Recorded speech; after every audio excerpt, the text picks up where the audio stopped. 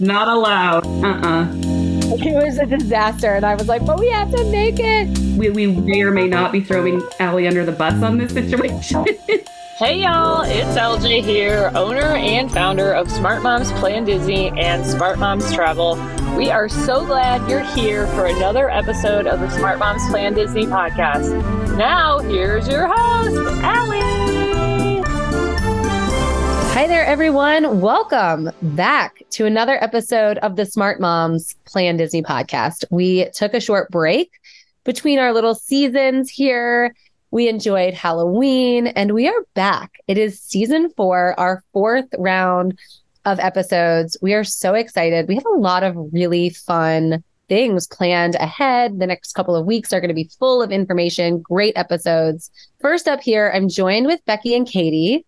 Hi, girls. How's it going? Hey, friends.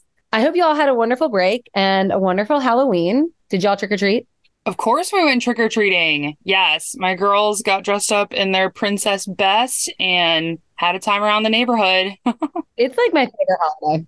Halloween's your favorite holiday. Halloween is my children's favorite holiday as well. And I have teenagers and they still trick or treat. I'm all for it. Like, enjoy that childhood as long as you can.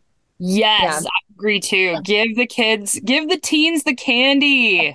I agree. Give the teams a candy. It's actually not my favorite holiday, but we had a great time. And now we're back. And I'm so excited. We're doing a Magic Kingdom itinerary episode today. One of the reasons we thought this would be so perfect is because when we're working as travel agents, we constantly are asked, can you help me build my itinerary? Can you tell me what I need to do? Can you tell me where I need to be and go and see and do? And I think it's like the number one thing people that have never been to Disney, they want to know what should I be doing? I've never been. I don't know where I am when I walk in the park. And so I'm really excited to offer that up and we're going to talk a little bit about it. But before we do, I am so excited to announce that the Smart Moms Plan Disney podcast have officially launched our Patreon. Patreon is an online subscription service where you can help us and we can help you. We are going to be providing monthly newsletters, free wallpapers, monthly tip sheets that are going to help you save money and find new experiences with your families. We're going to have great conversations between our Patreon members, our podcast show hosts, and we're really just looking to give our listeners another outlet to get to know one another, to get to know us, to have an additional resource. You know, maybe we didn't hit exactly what you needed on an episode, so you need to follow up and come ask a little bit more. Maybe you want to weigh in on something we said on an episode, whatever it is. We are so excited to get you on over there, to meet you there and to talk a little bit. So I'm so excited about this. Katie, tell the listeners, how do you join Patreon? Our Patreon is going to offer 2 tiers for you guys. One is just a thank you so much for supporting us. It does cost us to start the podcast and get it going. And so we are so thankful to you all as our loyal listeners. And it would just mean so much to us if you joined us over on Patreon too, because we would love to keep giving you this high quality content.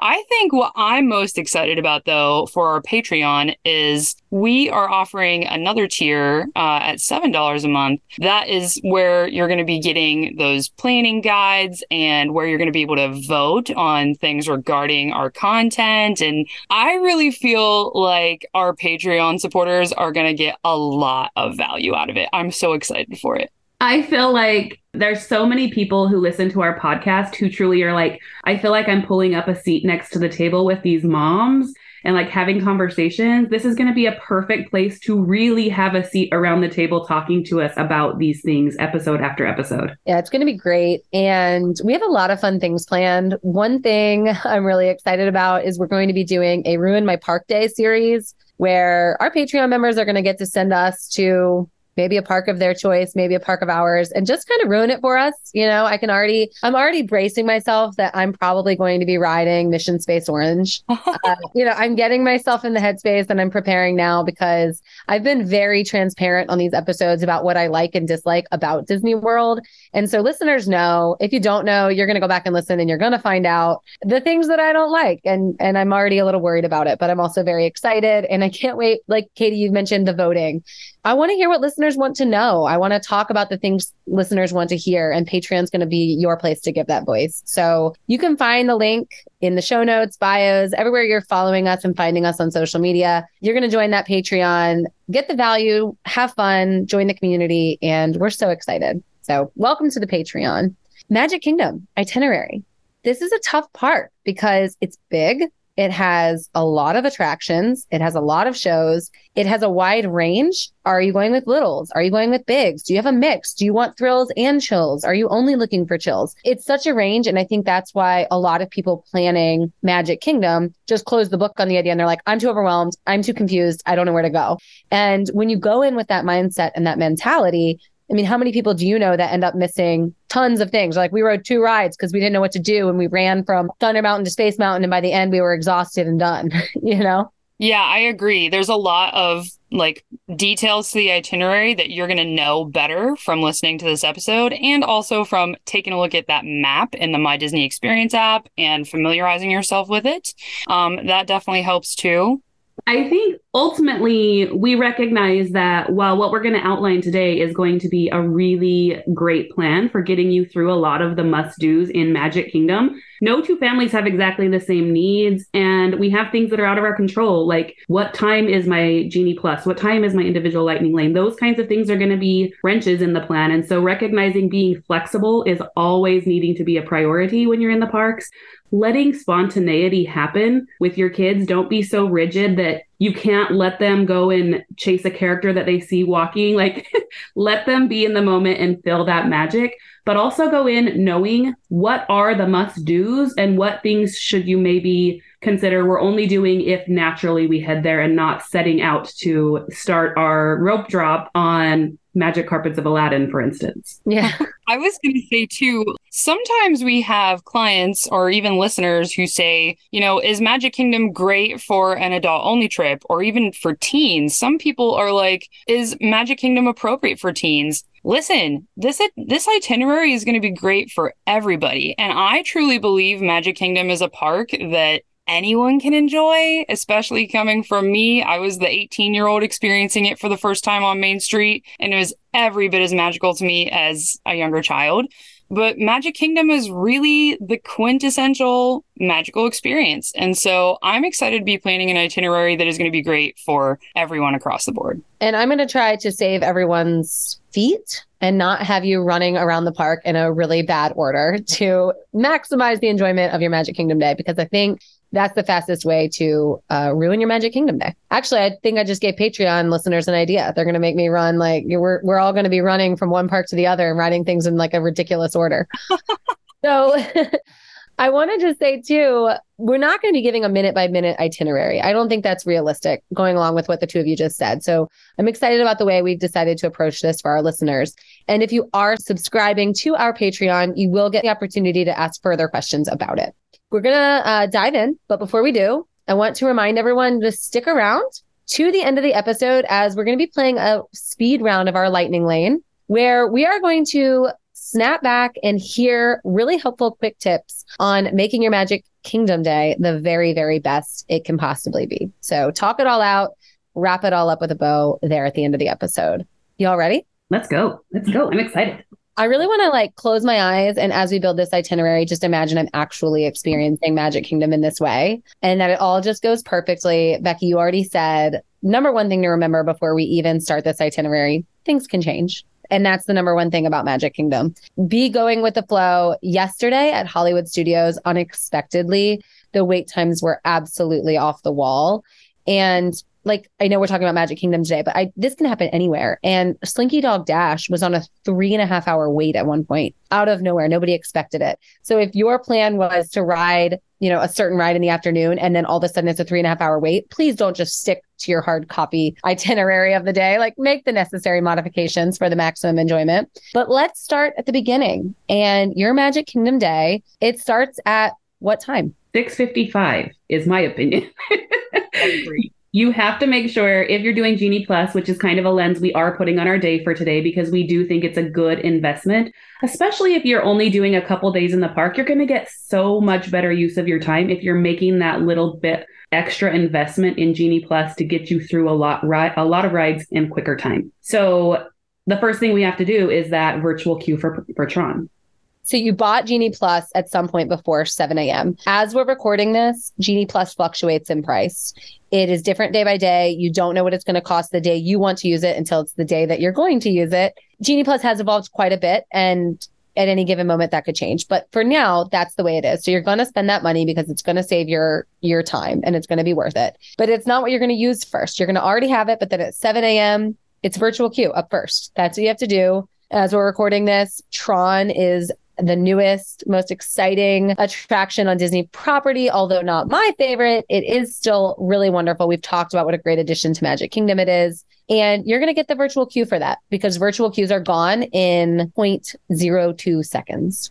Not even a whole second. It's intense. It's you intense. really have to be on it to get those virtual queues, whether that's at 6:55 or at 12:55, whenever you can grab it before 1 p.m. You really have to dedicate your full focus to making sure you're grabbing it because they are literally gone instantly.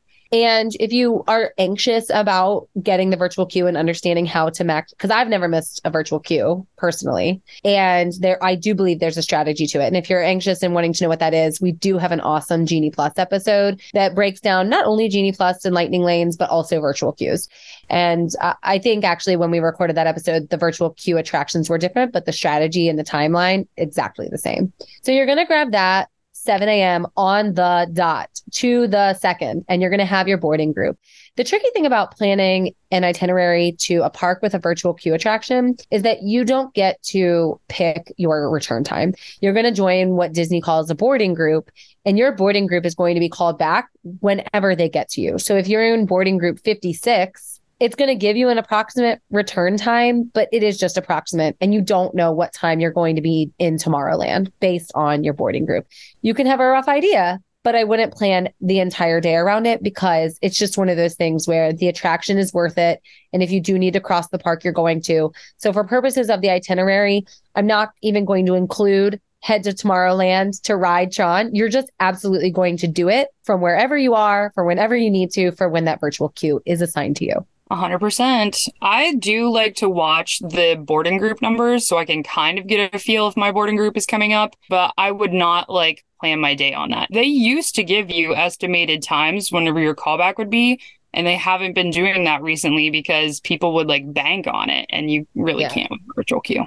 I also wanted to add one tiny caveat to this conversation. If you miss 7 a.m. virtual queue for Tron, it's not the end of the world. You can choose one of two things, right? You can buy an individual Lightning Lane, or you can try again at 1 p.m. Or you can do both. So at that point, if I miss the 7 a.m. virtual queue, I'm definitely buying the individual Lightning Lane because that's my surefire thing.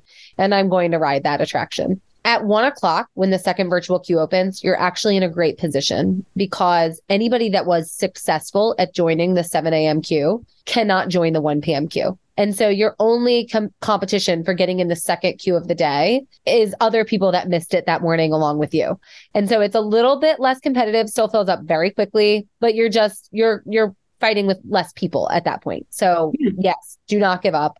And you have to be in the park for that 1 p.m. virtual queue. So your amount of people competing for it significantly reduces in that fact. So 7 a.m., you've done that. And the next order of business, in my opinion, is going to be that individual Lightning Lane. With Magic Kingdom, you actually have 3 7 a.m. tasks. First one, without a doubt, is getting the virtual queue. Second one is going to be the individual Lightning Lane. And you can buy 2 individual Lightning Lanes per park, right? So Seven Dwarfs Mine Train and Tron are both individual Lightning Lanes. I am a fan of purchasing individual Lightning Lanes because I am a fan of cutting down my wait times. Like I said, yesterday, an attraction that typically is on an hour to an hour and a half wait was on a 3.5 hour wait. These are just things that sometimes can't be expected. And I personally budget that money into my vacation. Now, I do have a family of 5 and it can get steep. That's why I say I do budget it in. I'm aware ahead of time that this is going to be a fee I'm going to pay. and it's one that's worth it. I personally, and I can appreciate that it's an option to individual lightning lane. But like you were saying, I also am a family of 5, and I prefer to keep my budget for snacks over investments in individual lightning lanes. And for that purpose, I choose to more like rope drop approach for what we're talking about. And I think that's part of this conversation we're having today, is that there is not one perfect way to do this. What makes sense for your family and your budget and your time allotment that you have. And it's almost Magic Kingdom, and your approach to this park is almost an if-then scenario the entire way through. If you are buying individual lightning lanes, pick times, because you can select the time you want. Unlike virtual queue assignments, this is different. You can pick your return time, which is great. Then you're going to be picking your first Genie Plus selection. Maybe you do that before the individual lightning lane. If you're not doing an individual lightning lane, but you're getting all 3 of these tasks done. And picking that first Genie Plus selection is really important. And it can really come down to, do you have thrill seekers or do you have chill seekers? And where are you going to want to head first? For purposes of our conversation today, we really kind of talked about the most popular Genie Plus selections that we see go often. I would say my top 2 picks that I know are going to fill up quickly are going to be Peter Pan and Space Mountain. And so for purposes of our conversation today, we're saying that first Genie Plus selection you're getting is going to be Space Mountain. Why is Peter Pan? We don't know. It's the great question. Nobody knows why Peter Pan is such a high demand. It's a slower loading ride, but it really isn't a slower moving ride. I don't know. And I don't know why the wait is always so long. And I don't know why it is such a fan favorite over just something like Small World, which is a similar slow look around you type attraction. But it is. And it's always going to have a long wait. So you want to prioritize these things in your head. So I'm grabbing Space Mountain as my first Genie Plus selection. And now it's about 7:04 p.m. or a.m. And you've already done all of this and you've got a little bit of a game plan. Park opening is going to vary. Okay. But it's important that you keep in mind, for planning purposes, that you're finished with Genie Plus for a little while at this point. Whatever park opening is, 2 hours later, that's when your next Genie Plus selection is, unless you were really lucky and let's say you got that Space Mountain return for 9:30 a.m. As soon as you scan in, you're going to get another one. So it's when you scan or 2 hours after park open, and then every 2 hours from there. So again, I know that can sound really confusing, but we do have that great Genie Plus episode. So we're just going to go ahead and talk through this like you've listened to our Genie episode and you understand the strategy. 7:04, 7:05 a.m. You've got your first plans of the day, individual lightning lanes, regular Genie Plus lightning lanes, and your virtual queue. Now it's time to wake up your kiddos. I'm sure you have matching shirts. If you don't, totally fine, but we definitely would be themed for the day. And we're going to get ready. We're going to get ready and we're going to have a really great day. Doesn't matter where you're staying. What happens next on property? You have to get ready to get a rope drop.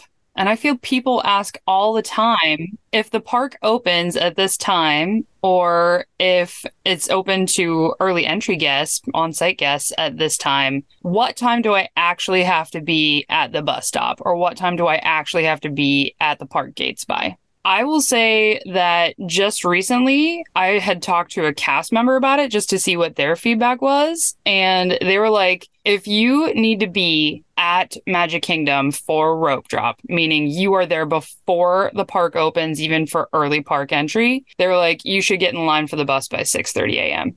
I believe it. What do you think about that? I believe it. It's not something I've ever done.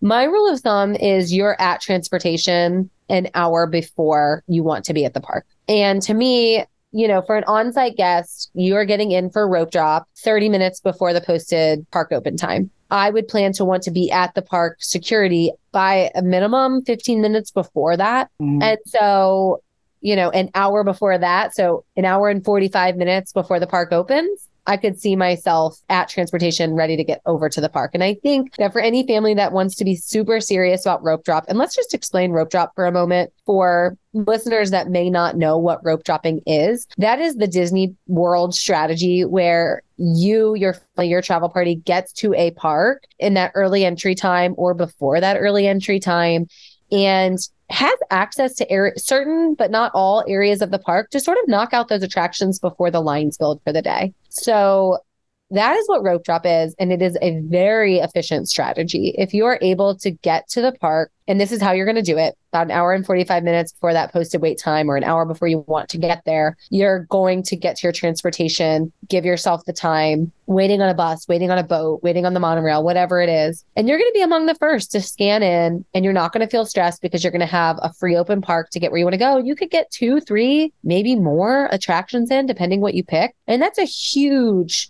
huge burden off of your day, and a great way to set yourself up for less stress and more enjoyment. For myself, I always am thinking about when it is my Magic Kingdom day, what can I do in my power to be staying on Disney property, especially for Magic Kingdom Day? Because honestly, a monorail or a bus ride to the front gates is the easiest part of my day. If I have to park at the TTC and ride a monorail or a boat, minimum an extra half an hour needs to be built into your transportation time. So I am 100% prioritizing staying on property if Magic Kingdom is my goal. I completely agree with you 100%. And I have to say, like, being a local, we usually are driving over to the parks. We're not often staying like on site, and it kind of ruins my day a little bit if I have to park at the TTC. I'm just going to say it, especially with me, with my double stroller. I got 3 kiddos too. Like, you're going to go find a place to park. It's going to be really far away. You have to get everybody onto the tram. The tram's going to take you to the TTC. You're going to get off the tram at the TTC. Then you're going to get on that monorail or the boat and get over to the park. And gosh, that took forever by the time we got there.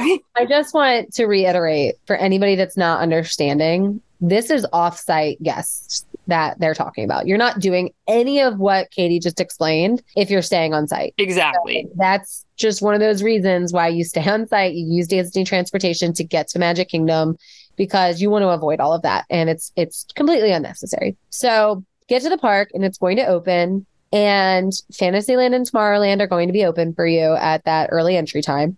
My strategy from here is going to be to take in the castle, that first rounded view. You can see it. Everybody's going to be waving on Main Street. It's going to be so magical. But for purposes of this conversation and knowing that we're building an itinerary with the goal of accomplishing things inside Magic Kingdom, this is not the moment where you're going to stop and absorb Main Street for too long. So by nature, I am a person that wants to go slow down Main Street. I'll spend my whole day there, but not this day, not the one we're doing today. Today, I'm just going to look at it. I'm going to wave at the cast members, going to love it as I walk down. It's going to smell really good. But I'm going to head straight, knowing that I have my lightning lane for Space Mountain over in Tomorrowland. I'm going straight through the castle and into Fantasyland. And my first thing I'm doing, if I did not buy an individual lightning lane for Seven Dwarfs Mine Train, if it was only in my budget to maybe do one for the day, or if I was just saving the money at all, Seven Dwarfs Mine Train is absolutely the ride you must rope drop. Later in the day, the line is going to be too long. It's not going to be surprising when that line is long. It's going to be expected. So with Seven Dwarfs Mine Train, it is, I believe, all of our opinion that you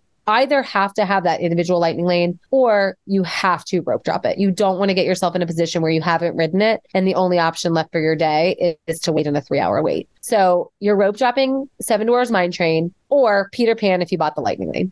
Do you both agree?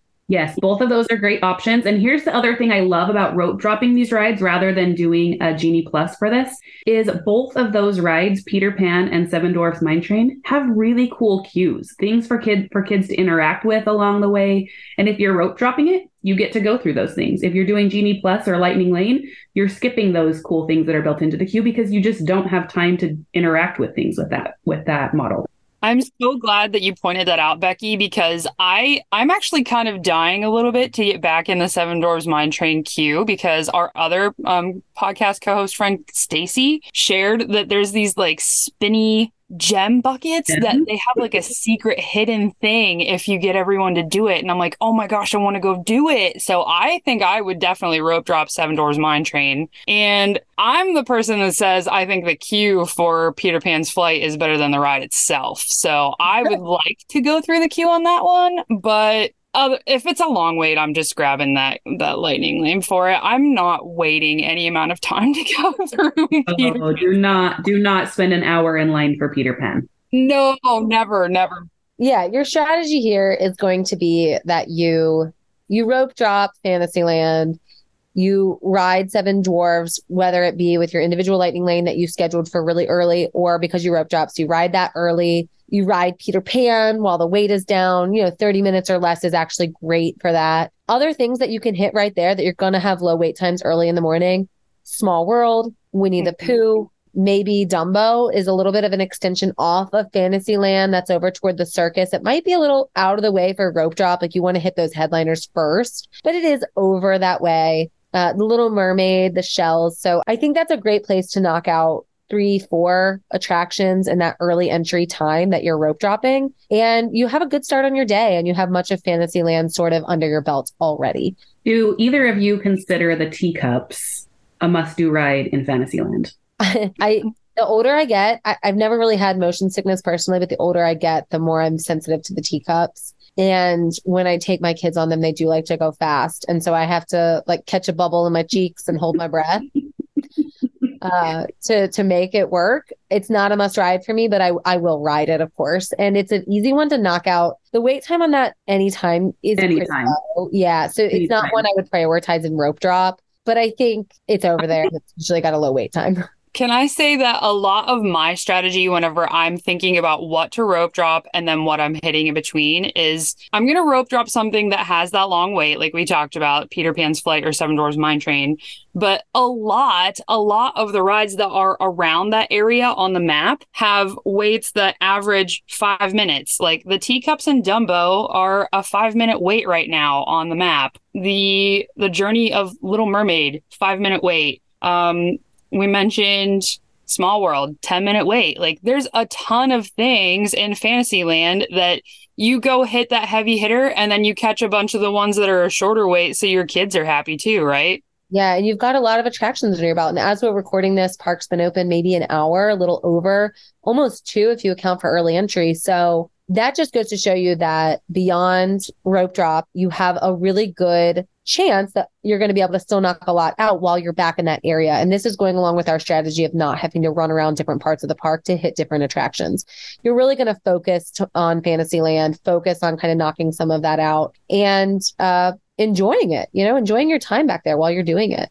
Do either of you have any like stories or anything that you're like, I have to do this in Fantasyland because? Have to do Fantasyland. I mean, I have to ride Small World because I grew up riding it with my mom, and it just always makes me think of her. She used to love taking me on, and I don't know if she just thought I really loved it or she really loved it, but I always absolutely think of her and how that was always the thing we had to hit. And so I'm like the person that's like, we're riding Small World, while everybody in my group is like, really, Small World?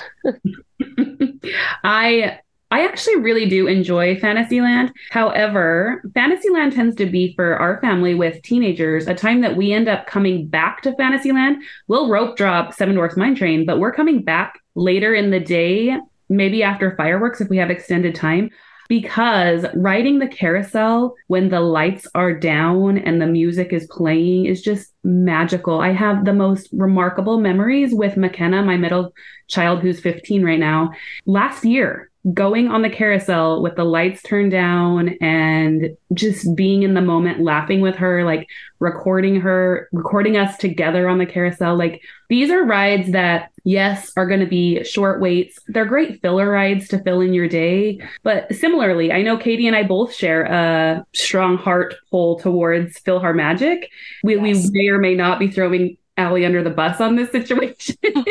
I've already let everybody know I've never seen PhilharMagic. I don't even know what it's about. I feel like it's like 3D and instruments come popping out at you or something, but that's about the it is, but seeing those 2 and 3 and 4 or 40-year-old dads reaching forward to try to grab those floating gems, like, there's nothing like it. Like, 40-year-old dads are reaching forward to grab floating gems.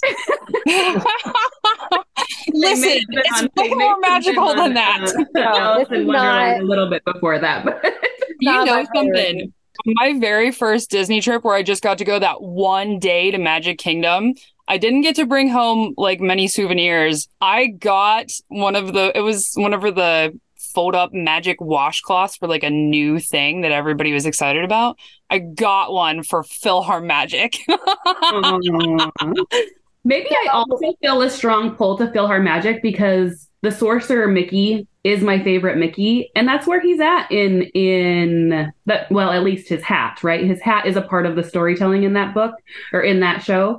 And so it's not something you need to rope drop. Certainly. It's not something you even need to do while you're standing in Fantasyland trying to be like, where should we spend our time? Save it for the middle of the day when it's hot. Save it for the middle of the day when it's raining. It's a great place to escape, but don't skip PhilharMagic. So this is going to go into my strategy of sort of the return to Fantasyland later. That morning time that you're spending in Fantasyland, that 90 minutes or so, that's going to be Seven Dwarfs, Peter Pan, Small World, Pooh, Ariel, potentially Carousel, although I do like that at night. And so I would actually probably return to that later. Teacups, if that's your thing. And that's probably it that I would do over there. Maybe Dumbo. That's probably all I would do in there in that morning chunk. And I think you can get it all done. It's important to keep in mind, though, that you're going to be watching wait times. You're also going to be watching Genie Plus return times and how those are adjusting for the day, because things can surprisingly become like, whoa, now that's all the way not available until 5 p.m. We need to make sure we grab that next, things like that. So you're going to just want to be mindful and know that you have to be flexible and things like that. But after that, there's a couple things you need to consider. And this is that if-then idea. Are you wanting Bibbidi Boppidi Boutique? Is that important to you? Because if it is, that's a morning thing. You want to do that in the morning because it costs a lot of money. You want to wear it all day. You want your little one, son, daughter, whomever's getting the experience to have the maximum amount of time to really enjoy it, to be noticed. The characters make a big deal. So you're going to find time for that in that chunk if you're doing that. I also just want to say this is one of those if-then circumstances now. You got to figure out, check in on your blood sugar. Have you eaten? And what is your plan for that? So you either did quick service at your resort before you came. Maybe you ate it on the bus or the boat. Maybe you mobile ordered once you got to the park and you can pick that up now that Fantasyland is over. You can grab and go and eat it while you're heading to your next attraction. Or maybe you're wanting to plan a character meal. Characters are at Crystal Palace. That's Winnie the Pooh and the gang. And Cinderella's Royal Table. That's where you're going to get the princesses all day.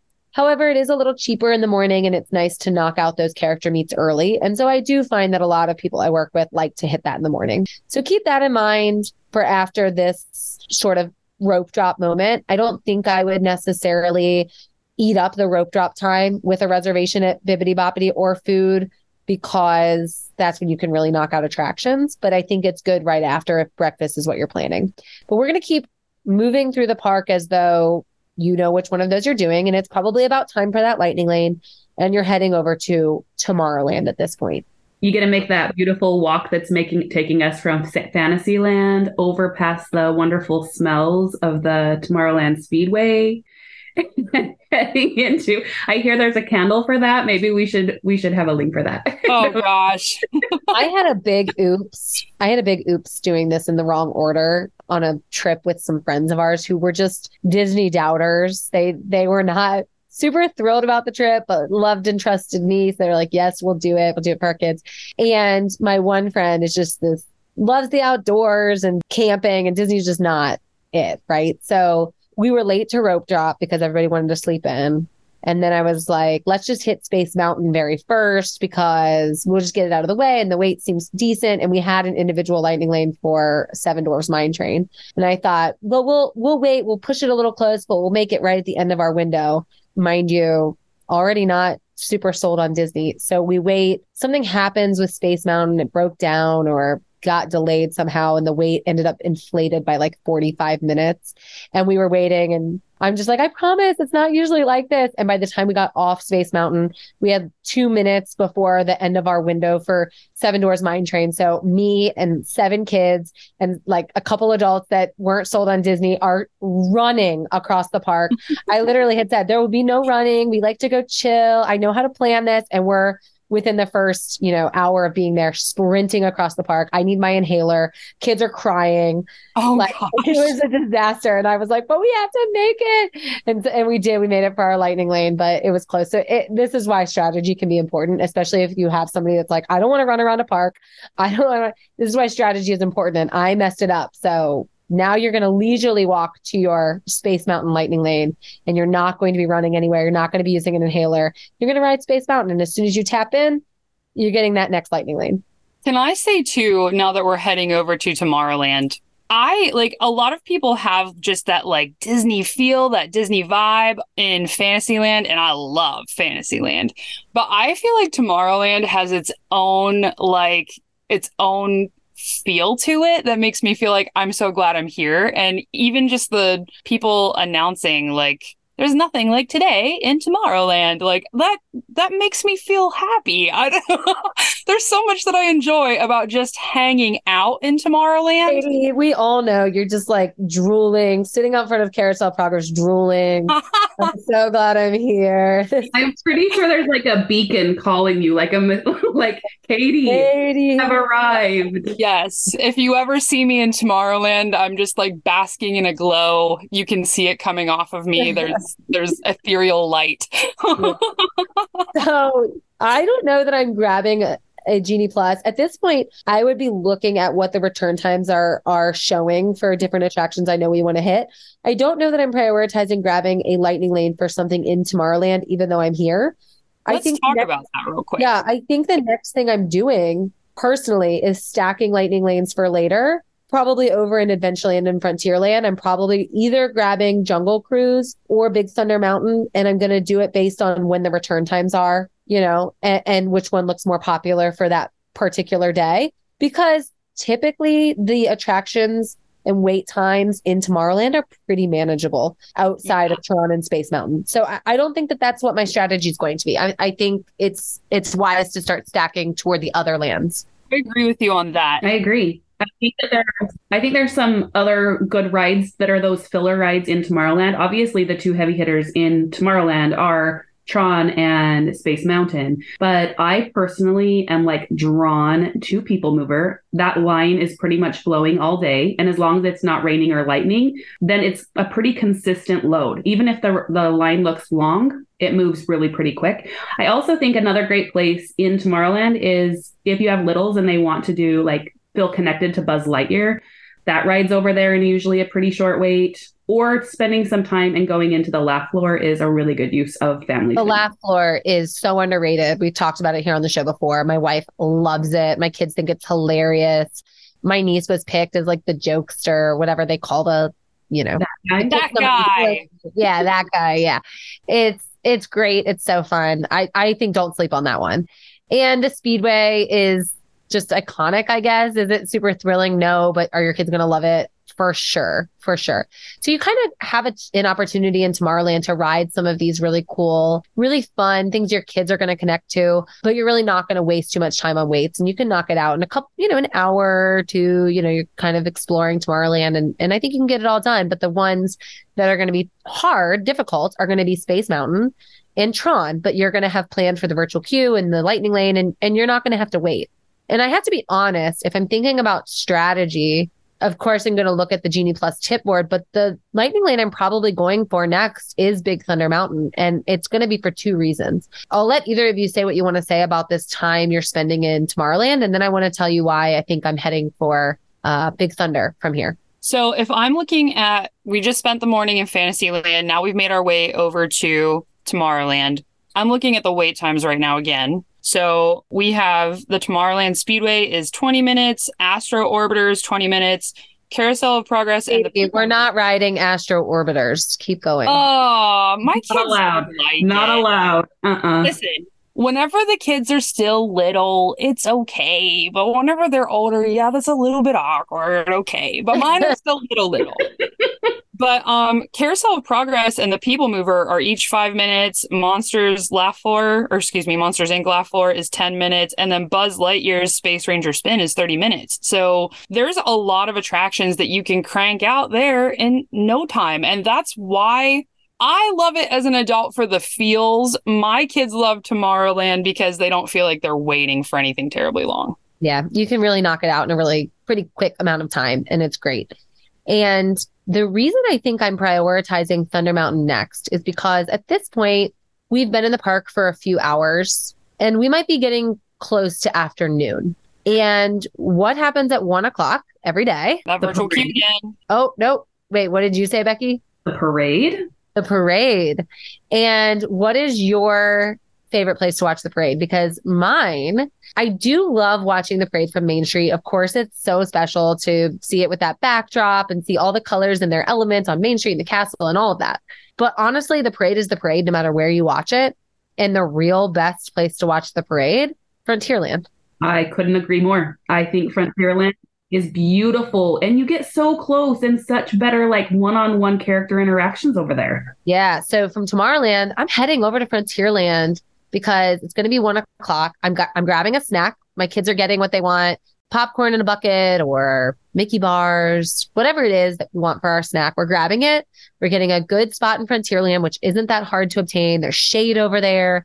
Really, really spectacular. And it's where the parade starts. The parade route starts over by where Tiana's Bayou is going to be. And so it's just a really, really special place to watch it. And it's way underrated. So you're going to watch the parade there and then turn around and you're ready for your lightning lane at Thunder Mountain because you planned it so well. Now you're over in Frontierland. So you've crossed the park. And right after I tap in, I'm grabbing Haunted Mansion, which I'm hoping these times line up. But Haunted Mansion is going to be right toward the exit of Big Thunder. You're going to walk right around the corner. There it is. And now you've knocked off 2 really heavy hitters and you've strategized your lightning lanes well. And you've gotten yourself to midday and a lot of the park is checked off.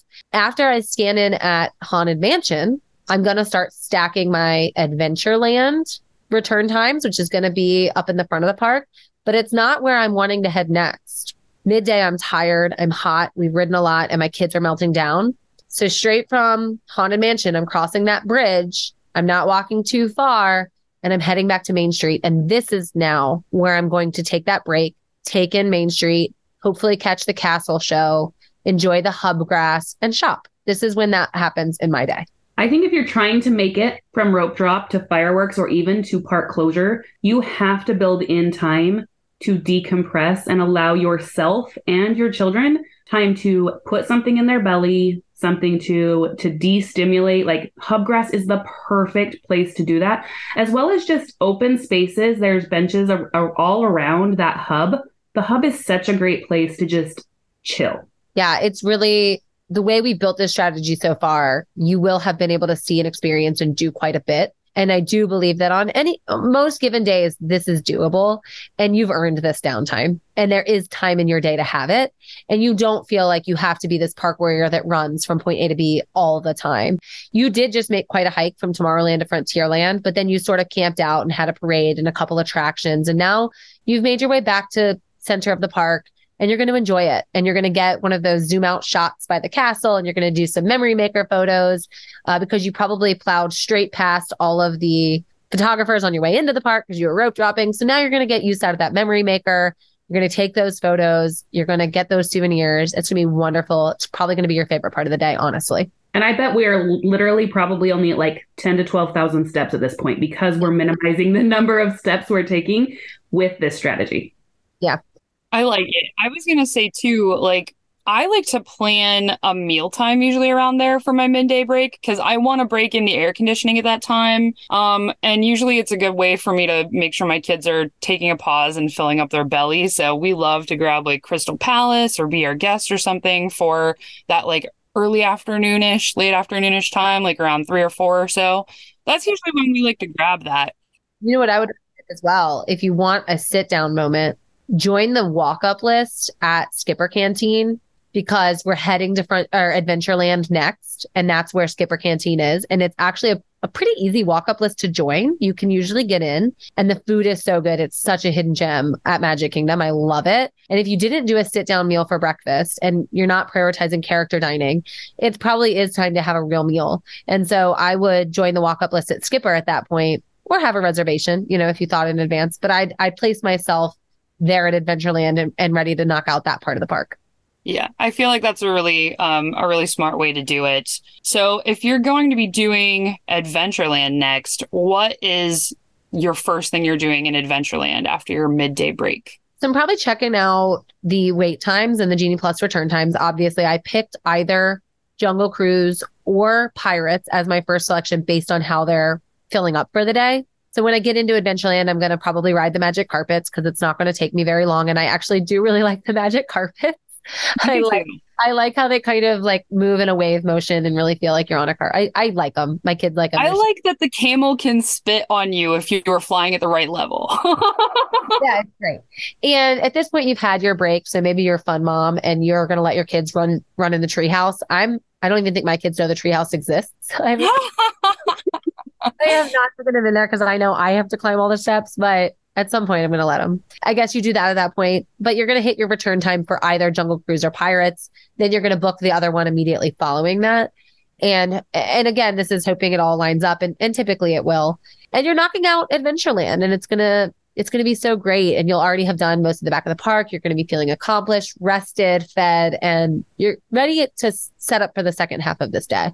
I think if I was prioritizing between those two, Jungle Cruise or Pirates, and I was only going to grab one of those Genie Plus in that land, I would prioritize Jungle Cruise because the line at Pirates moves so quickly. They load those boats so fast that even if it's a half an hour wait, you're going to be walking the bulk of that time. And it's fun for kids to get to see the cannonballs and all of the different pirate things along that walk. And it's one of the very doable non-Genie Plus ride lines, in my opinion. I agree. So you've knocked that out. And at this point, you're free. You've used Genie Plus on the heavy hitters. You've rope dropped and you've seen every land and you've rested and you've shopped. And now it's your time to revisit. Where else do you want to go? What do you want? What did you maybe skip? Is this when you go meet characters? Is this when you stop and meet Mickey Mouse? Is this when you get in line at the fairy tale hall and meet your princesses if you didn't meet them at breakfast or lunch or in Cinderella's royal table?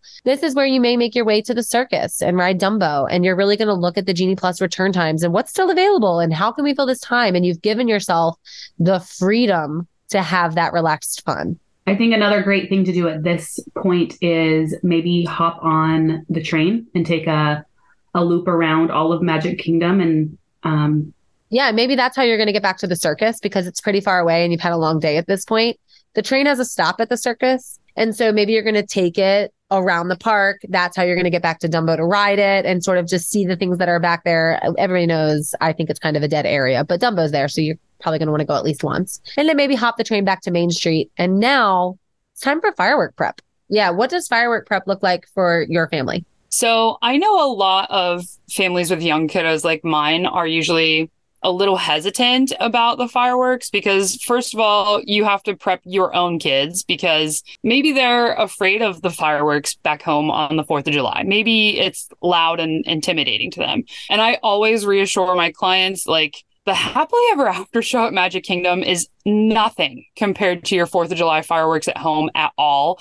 They have the projections on the castle and there's the music that's playing all throughout the park. Like, it is not your regular fireworks show. So even my kiddos that are a little hesitant for the 4th of July fireworks back home, they are all out loving the happily ever after fireworks at Magic Kingdom. So part of it is preparing your kids. I would say the other part of it is preparing yourself, finding what spot you want to go stand in for the fireworks, and maybe figuring out a strategy that, how do I put my stroller here so that my kids can see?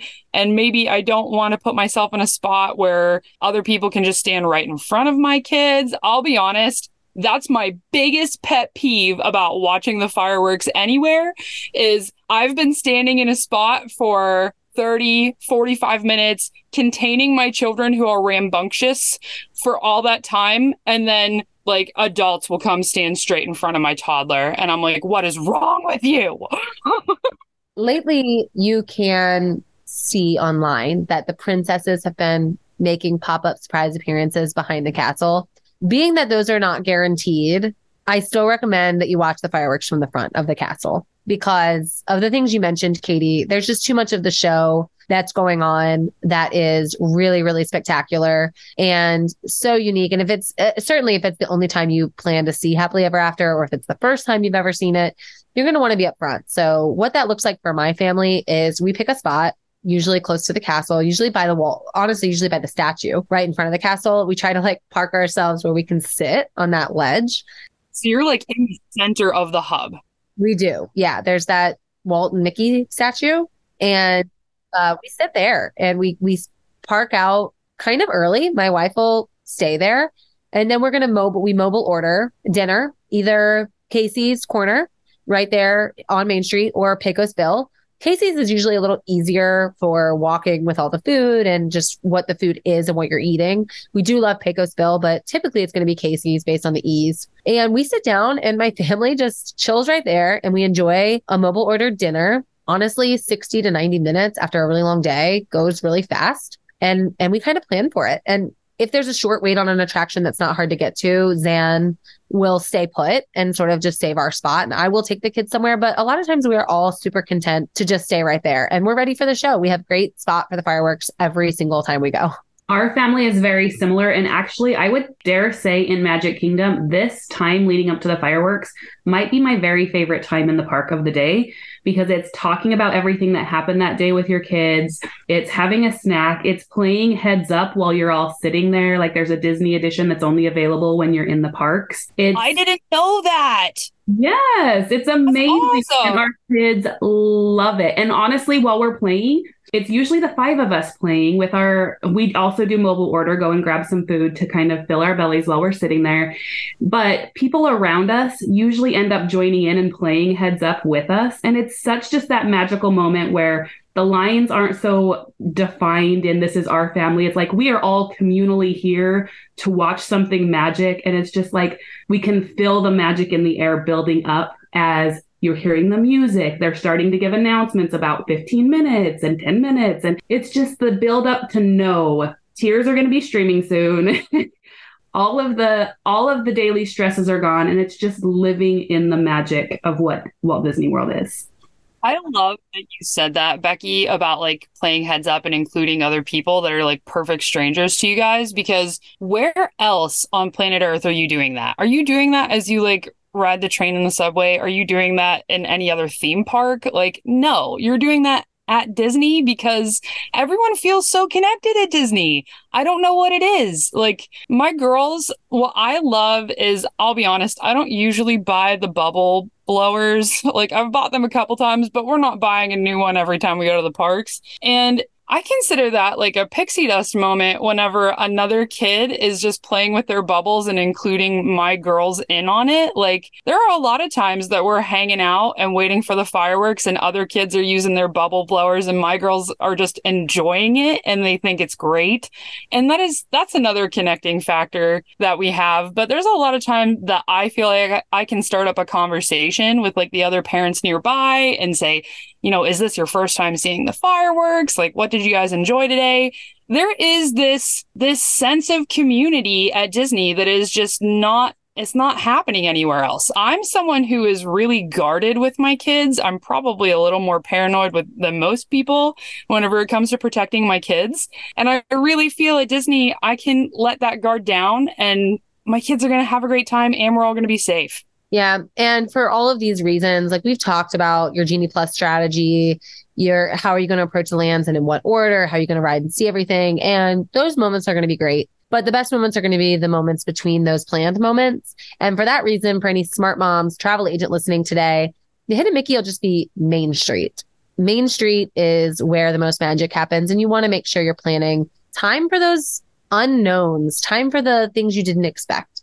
And so Main Street is the Hidden Mickey. And that's it. That's your day. The cool thing is that Happily Ever After doesn't always play right at the park close. Like right now, I think it's playing 2 hours before park closes. And it changes based on time of year, based on when it's getting dark and what the clock is and, you know, all of that. Don't rush out. Do not rush out after fireworks. You're going to be met with a mass sea of people. Anybody that has any sort of crowd anxiety is not going to love that. You know, you have thousands of people trying to exit the park at the same time when the park isn't always closed. This is a good time to run and re-ride something, to enjoy the views, to get solo shots in front of the castle, to just enjoy things, rethink about your day, reminisce about what was great. And revisit, honestly, is a great way to think about that. So I think with all of that in mind and properly using Genie Plus by strategically watching the wait times and knowing where you want to be in the park, by utilizing rope drop, by taking the time to rest, you're really going to have a great day. You really are. It's one of the most magical places on earth for a reason. Like, yeah, it's all there. So don't get hung up I mean, hopefully this itinerary, I mean, it definitely will help guide your choices, but don't be afraid of wavering or allowing spontaneity. Don't be afraid to let magic occur without it being planned. We want to know what you think of this itinerary. Did we get it right? Is this the order you approach the park? What would you do differently? Certainly, if you're joining our Patreon, get on in there and let us know. I love to know when I'm wrong. Please tell me why I'm wrong, and maybe I'll try the park your way. But for today, I feel like we're right. So let us know what we get right. Tell us in the comments, and let's debate it. Let's experience it in each other's ways and see what truly is best. We're going to take a quick break. When we come back, we're going to hit the lightning lane. Hey, wait. I know you're ready to get back to the podcast, but I've got something very simple for you to do. Join my Facebook group, Disney Planning Made Simple. I'm Stacy, one of your podcast hosts, and I have a sweet, friendly Facebook group made for those of us who thrive in the simple pleasures of life, things like family, food, and Disney.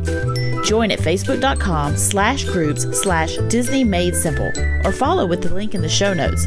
We'll be so happy to see you there.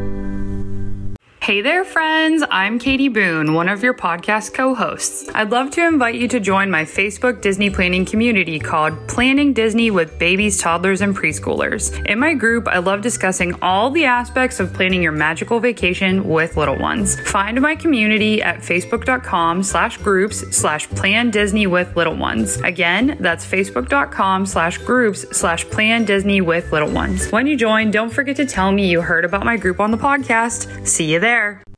All right. Welcome back, everyone. I want to remind you all that are listening that you are able to leave us a 5-star review wherever you're listening. If you're not already liked and subscribed, what are you doing? Get in there, subscribe, let this show enter your phone, download automatically every Tuesday. And also leave us that 5-star review. One of our listeners, Misty, said, I love this podcast. I answer all the questions as they are talking, as if they're talking directly to me. It's funny. Thank you. Informational, and easy to listen to. Plus, who doesn't like hidden gems on how to navigate each park? I'll look forward to this every week. And Misty, we look forward to bringing it to you every week. And leaving reviews like this one allow us to keep doing that. So we're grateful for you and everybody else that's going to leave us a review. Maybe you'll hear it read here on an episode. Are y'all ready for the lightning lane as it pertains to Magic Kingdom itineraries? Let's go. I love the lightning lane. Let's go. All right, then, lover of Lightning Lane, tell me, what's the best place to catch the parade? Obviously, Frontierland. I actually prefer to find those little rocking chairs along the very beginning of that route to watch the parade, let the kids be up along the line. But I'm picking a rocking chair in Frontierland. Love it. I would actually say there's a spot right in front of the Hall of Presidents in Liberty Square where it's a really good spot to catch the parade too. There's no bad place to catch the parade. It's all really great, but I like that spot because you get to sort of enjoy them coming towards you a little bit longer. So I'm going to say there. Yeah, those are good answers. We always watch it on the bridge that sort of connects from Frontierland over to Liberty Square. There's that bridge. We always watch it there by the popcorn cart. Yeah. Tell me, best place to watch Happily Ever After, quickly. Katie. In the hub. At like 3:00. If the hub is clock face, I'm at 3:00. Okay, Becky. I am looking for the tape on the ground. I'm going on Main Street and I am putting my family at the very front of that tape that's going to block off a walkway. I'm actually on Main Street for my family. I like to see the projections down Main Street. Yeah. I already said where I was, but honestly, we didn't mention this. Ideally, I actually have a dessert party and I've got reserved space in the hub grass and then I'm having wine and champagne and desserts right following the show. Be sure to ask your Smart Moms agent about that because it is a great option. Katie, best quick service restaurant. I really like Pecos Bill best. I love those chicken nachos. Yeah, delicious. My favorite as well. Becky, best sit down. Ooh, I would say my go-to and what my teenagers request on a regular basis is to go back to Skipper Canteen. But I also really, really love Crystal Palace. Meeting Pooh, like it's such a great experience. Yeah, Skipper Canteen is the right answer. Okay. I'm not going to disagree. Best place to capture a fun family photo in Magic Kingdom, Katie. I really like to get the picture with Mickey. I want to go get a photo with Mickey on Main Street. That's what I want. You're doing that when you're spending that Main Street time in the afternoon. Becky, what about you? I would choose one of two places. I love the walls of Disney. And so getting a picture over by the purple wall, and you can actually turn around and there's a beautiful shot of the castle right over there. That's kind of over where you're going to go watch your fireworks show dessert party, and a really great place. Our family loves getting pictures over there. Or I'm going to go back and take pictures by the lanterns in pencil potties. Those are good ones too. Pencil potties. That's exactly what I was thinking. Or just the castle itself, of course. Carousel, great background. Which land are you spending most of your time in? Our family ends up spending most of our time in Adventureland. There's something about pirates. There's something just about being in that feel for us. I don't even know that it's about the rides. It's about getting Dole Whips. It's about just being in Adventureland. The right answer here, by the way, is Fantasyland. But, but my family actually spends most of our time on Main Street. That's just where we are. We love it. Even my kids love it. Best place to take the midday break. Oh, midday break has to be the Hubgrass.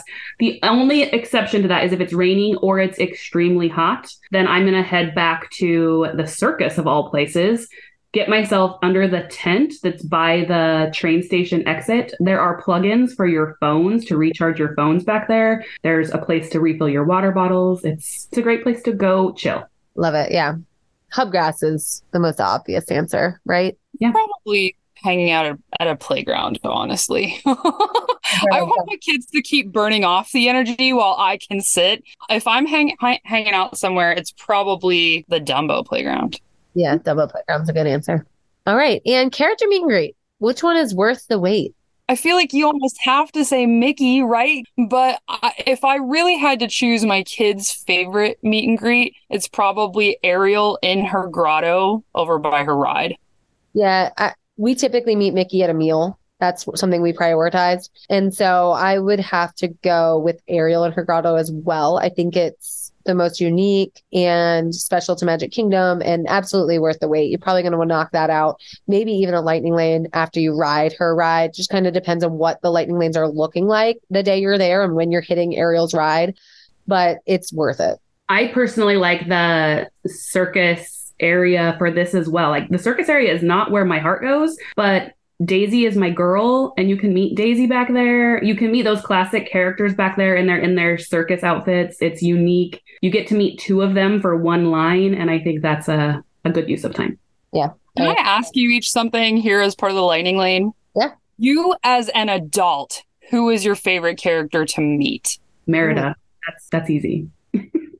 So hard for me. I mean, I like meeting dancer Daisy at Topolino's because I have a dance background in a dance studio, and I think she's just my favorite. It's a good question. What about you? I think we all know that I wish that there was a Pinocchio meet and greet, and I would literally cry if that opportunity ever came to me. But I'd say if I could just go meet whatever character I want right now, it's probably Mirabelle, the new Mirabelle meet and greet. Mirabelle really, she sings my heart song. I have to change my answer. It's Kylo Ren. All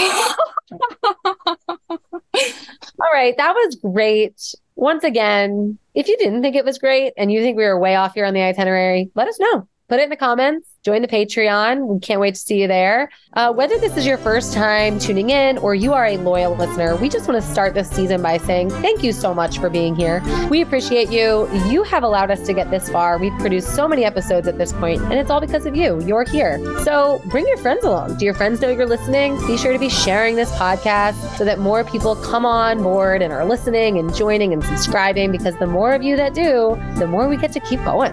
You don't forget to like and subscribe if you haven't already, and reach out to find your happily ever after by hitting the subscribe button on YouTube or wherever you're listening. Be sure you are following us on all social media platforms at Smart Moms Plan Disney Podcast. And of course, if you are planning a vacation to any Orlando destination, Disneyland, Disney Cruise, whatever it is, and you don't already have a Smart Moms travel agent to work with, please fill out our form. Grab it, the link in our bio, show notes, wherever you can find it. It's there.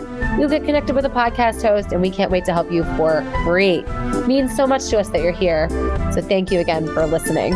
Until next time, we'll see you real soon. Hey, if you enjoyed this episode, check out our episode called The Right Way to Do Magic Kingdom. We think you'd really enjoy listening to the happiest episode of them all as well. Be sure to have a listen back. Check them out. Let us know what you think.